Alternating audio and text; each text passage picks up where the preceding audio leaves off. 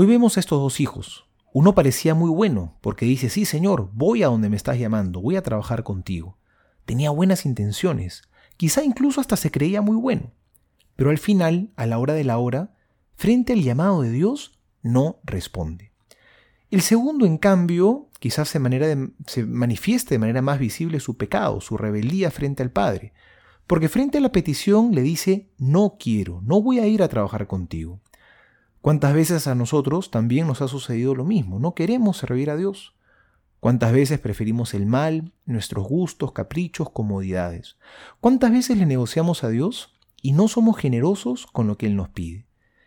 Pero a pesar de esto, vemos en la parábola una actitud fundamental que es realmente grande en el ser humano. Es la capacidad de arrepentirse. Esa capacidad que tenemos de entrar en uno mismo y cambiar. Porque no basta con decir Señor, Señor de la boca para afuera. No basta con creerse buenos. No basta tener la apariencia de buenos cristianos, sino que hay que cumplir la voluntad del Padre. Que este tiempo de Adviento sea un tiempo de conversión, de arrepentirnos, porque el arrepentimiento tiene un efecto muy importante. Abre las compuertas de nuestro corazón a la gracia de Dios. Hace el corazón más grande para que pueda entrar el amor de Dios. Por eso Jesús dice, no he venido a llamar a los justos, sino a los pecadores. Es decir, a los que se equivocan, pero la aceptan con humildad y luego se acercan a pedir perdón.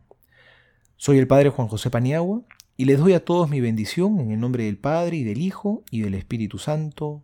Amén.